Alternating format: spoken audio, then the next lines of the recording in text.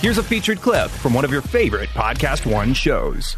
Almost immediately when I became a mom, I was like, whoa, these feelings I'm having are not what I expected.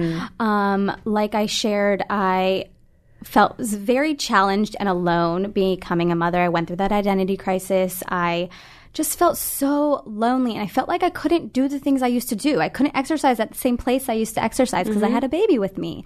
I went through this period of like not even wanting to leave my house because it was stressful with a baby. Yes. And I think the biggest thing for me, so I immediately started like dreaming of a physical place where I could go, where it was safe, and go take care of myself, but also work on passion things and have my baby with me or not have my baby with me. And then when I got my diagnosis, I realized, I can't even practice self-care without a support system, without a community, without leaning on people, without asking people for help. To hear more, click on the full show link in the Podcast One app or go to podcastone.com.